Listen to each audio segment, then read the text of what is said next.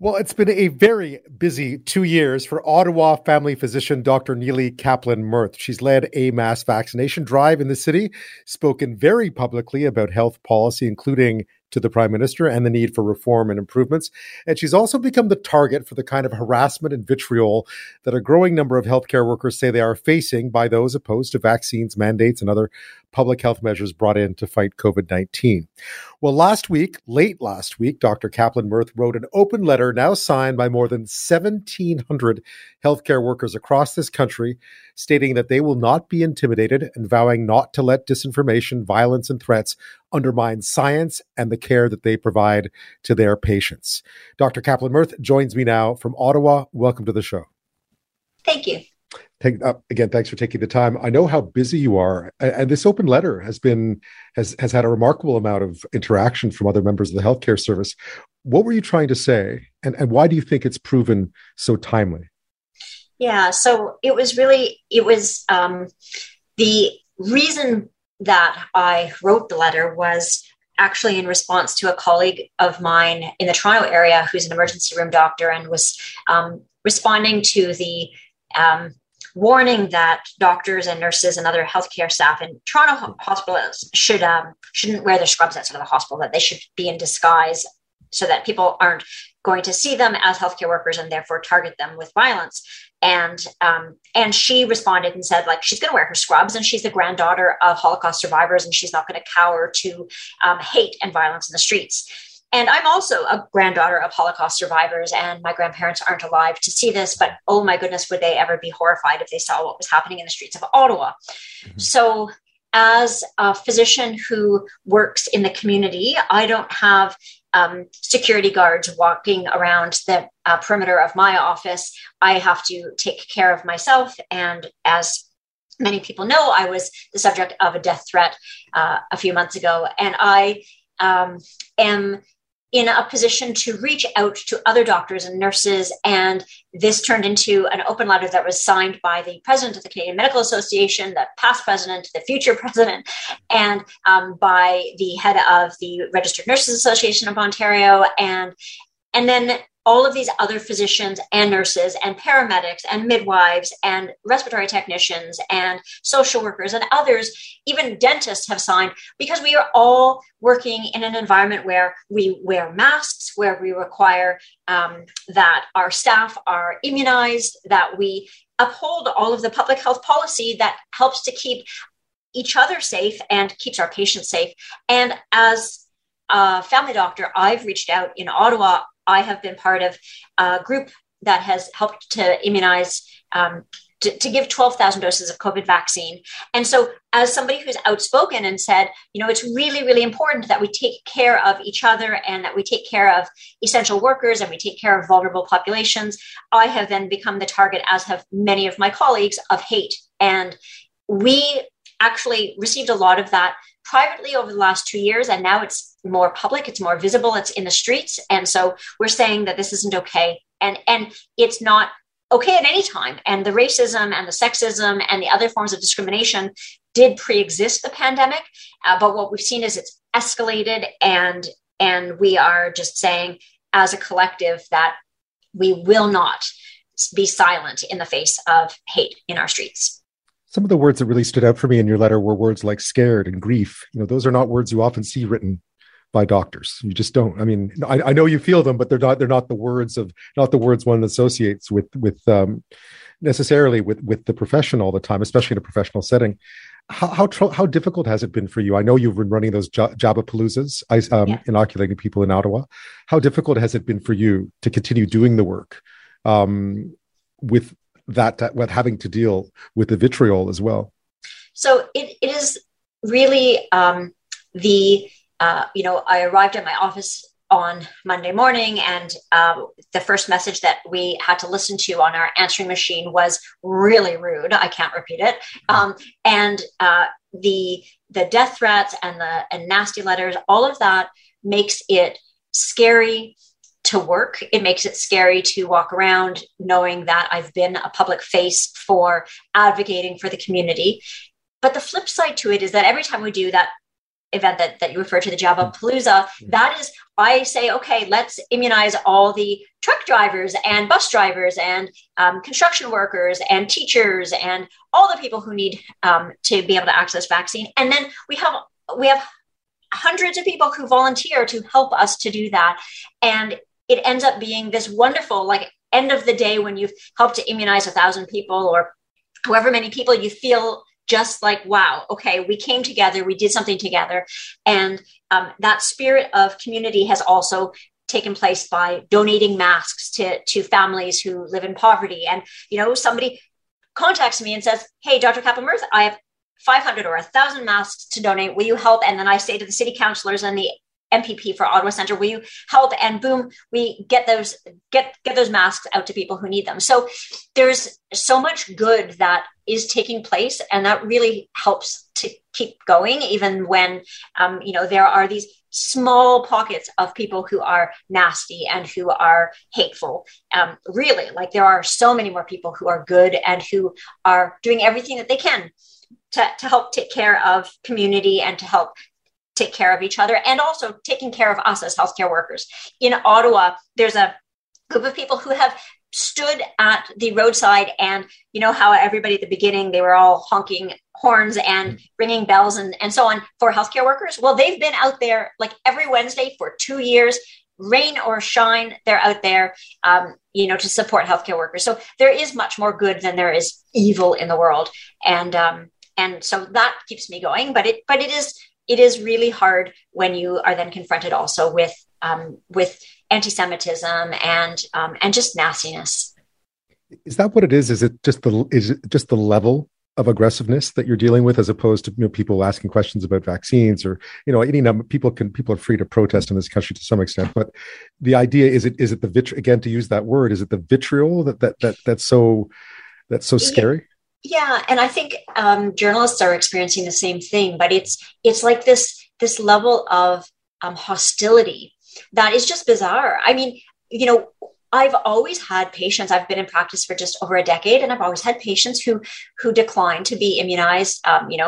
That's also, we have lots of patients who don't follow our advice when it comes to diabetes management or anything, honestly. And we have respectful relationships with those patients. Those are not people who would ever turn around and call us nasty, nasty things and tell us that we deserve to die, or, use all kinds of other Nazi references in interacting with us. Like, that would just never happen. So when the pandemic started and I picked up the phone and I spoke to CBC and I said, okay, we need to talk about primary care. We need to talk about our most vulnerable patients, and we need to talk about how we're going to ensure access to vaccines. And I organized a panel with the Prime Minister in February of 2021 to talk about equity and access to vaccines.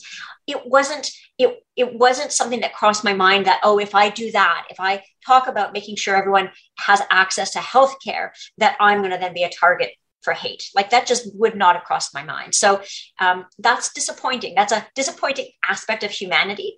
But it is a small number of people who are behaving that way. And it's by and large a huge outpouring of support. And when we wrote this open letter, it was to say, as healthcare providers, that we are committed to equality and to social justice, and that we are committed to speaking up about hate, and that we will continue to work and we will not cower because of people trying to be intimidating or harassing us.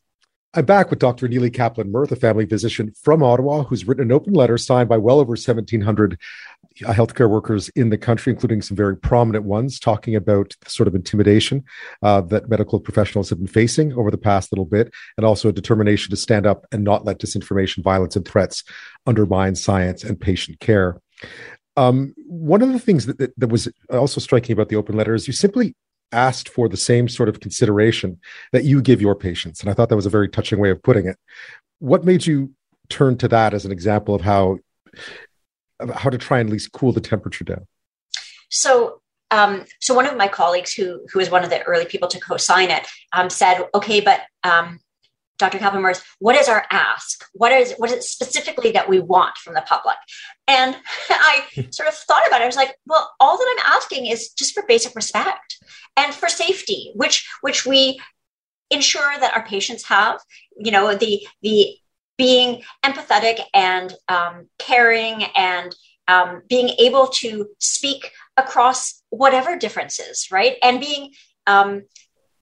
being somebody who has spoken out in favor of vaccines.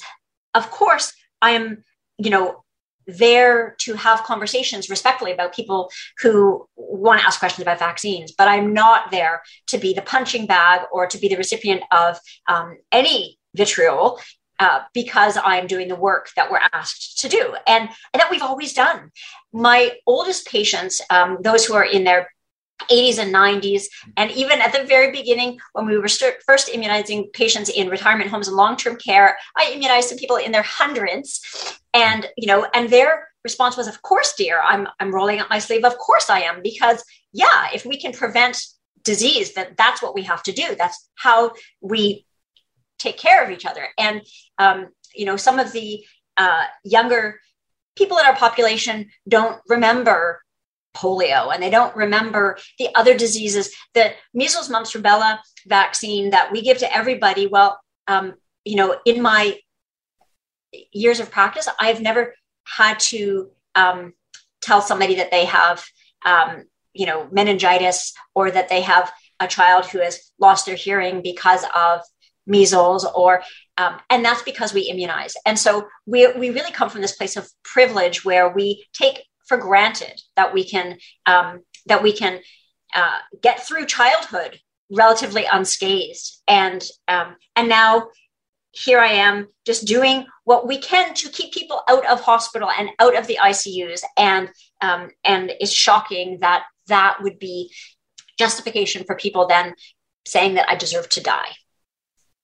I mean, it is shocking, Doctor. I mean, it is beyond shocking, considering the amount of work that we all know healthcare workers have done from the outset of this very scary and different experience for most of us, a pandemic. Most of us have not lived through anything even resembling a pandemic. And I just remember the early days, how encouraging and supportive everyone was. And to see it shift has been, one of the tragedies of this, amongst the many, one of the tragedies of this pandemic.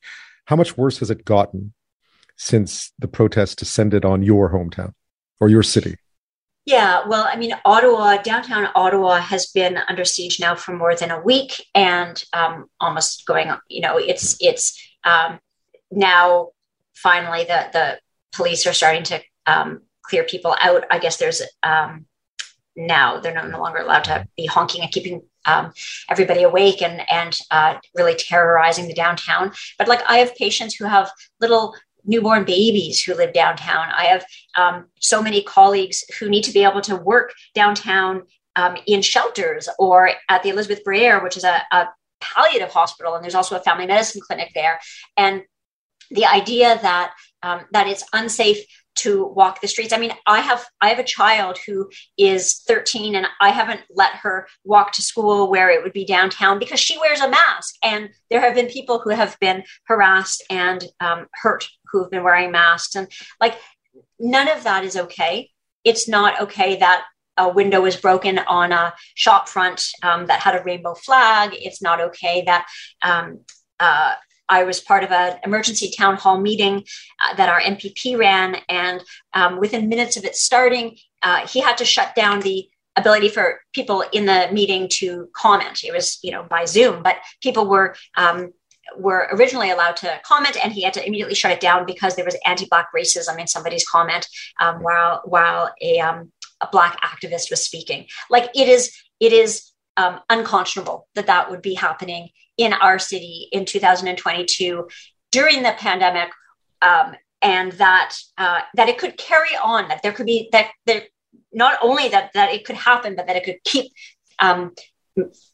everybody hostage for so long is absolutely unbearable for everybody in downtown and anywhere in Ottawa, and really anywhere in Canada, because it's not just happening in Ottawa. I know you studied, before becoming a doctor, you studied sort of the anthropology, a lot of sort of the history, if I'm going to get this wrong, correct me, the anthropology of medicine to some extent. Is that correct? Yes, yeah. I did. Yeah. I was a medical anthropologist, and I studied health policy and politics. I actually studied Indigenous self-determination and health in Australia. Right. Just from that lens, Where is this anger and fear, do you think, coming from?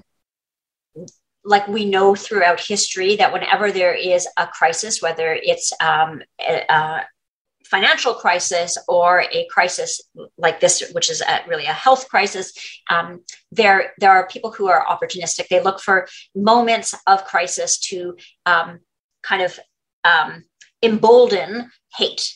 And when my grandparents fled Europe and came to Canada seeking safety, one of the messages that they sort of brought with them is that you never know whether you're safe. And, I mean, I've grown up in Canada, and the idea that somebody could have a swastika hanging from the back of their truck, driving down the street and honking their horns and intimidating everybody around them is something that was only something that our grandparents' generation had to deal with in that way in the past. But actually, there has always been, and anybody who's Indigenous and anybody who's Black person of color, and anybody who's Jewish in Canada knows that the anti-Semitism is always just under the surface. So the fact that my colleagues and I who are Jewish receive anti-Semitic nastiness doesn't shock us. Like, we've kind of known that our whole lives. It's just now that it's in the streets. And for anybody who's ever had to go to the police for help, including women who have experienced violence, who've gone to the police for help, it's no big shock that we didn't get the kind of police response that we needed right away in Ottawa. And that is the disappointing thing, is that when people who want to abuse others, when there are people who want to harass or intimidate, they are the ones who are the most dangerous, and those of us who try to speak up about it are then vulnerable. So I guess the short answer is it's always been there. It's been there, throughout history. It is what anybody who has faced racism or faced sexism or faced any form of discrimination has known their entire lives. But what's happening right now is using the opportunity of vaccines, anti-vax rhetoric, and the collective exhaustion of the pandemic to just let this flourish. And that is really dangerous. Dr. Nili Kaplan-Myrth, thank you so much for your time. You're welcome.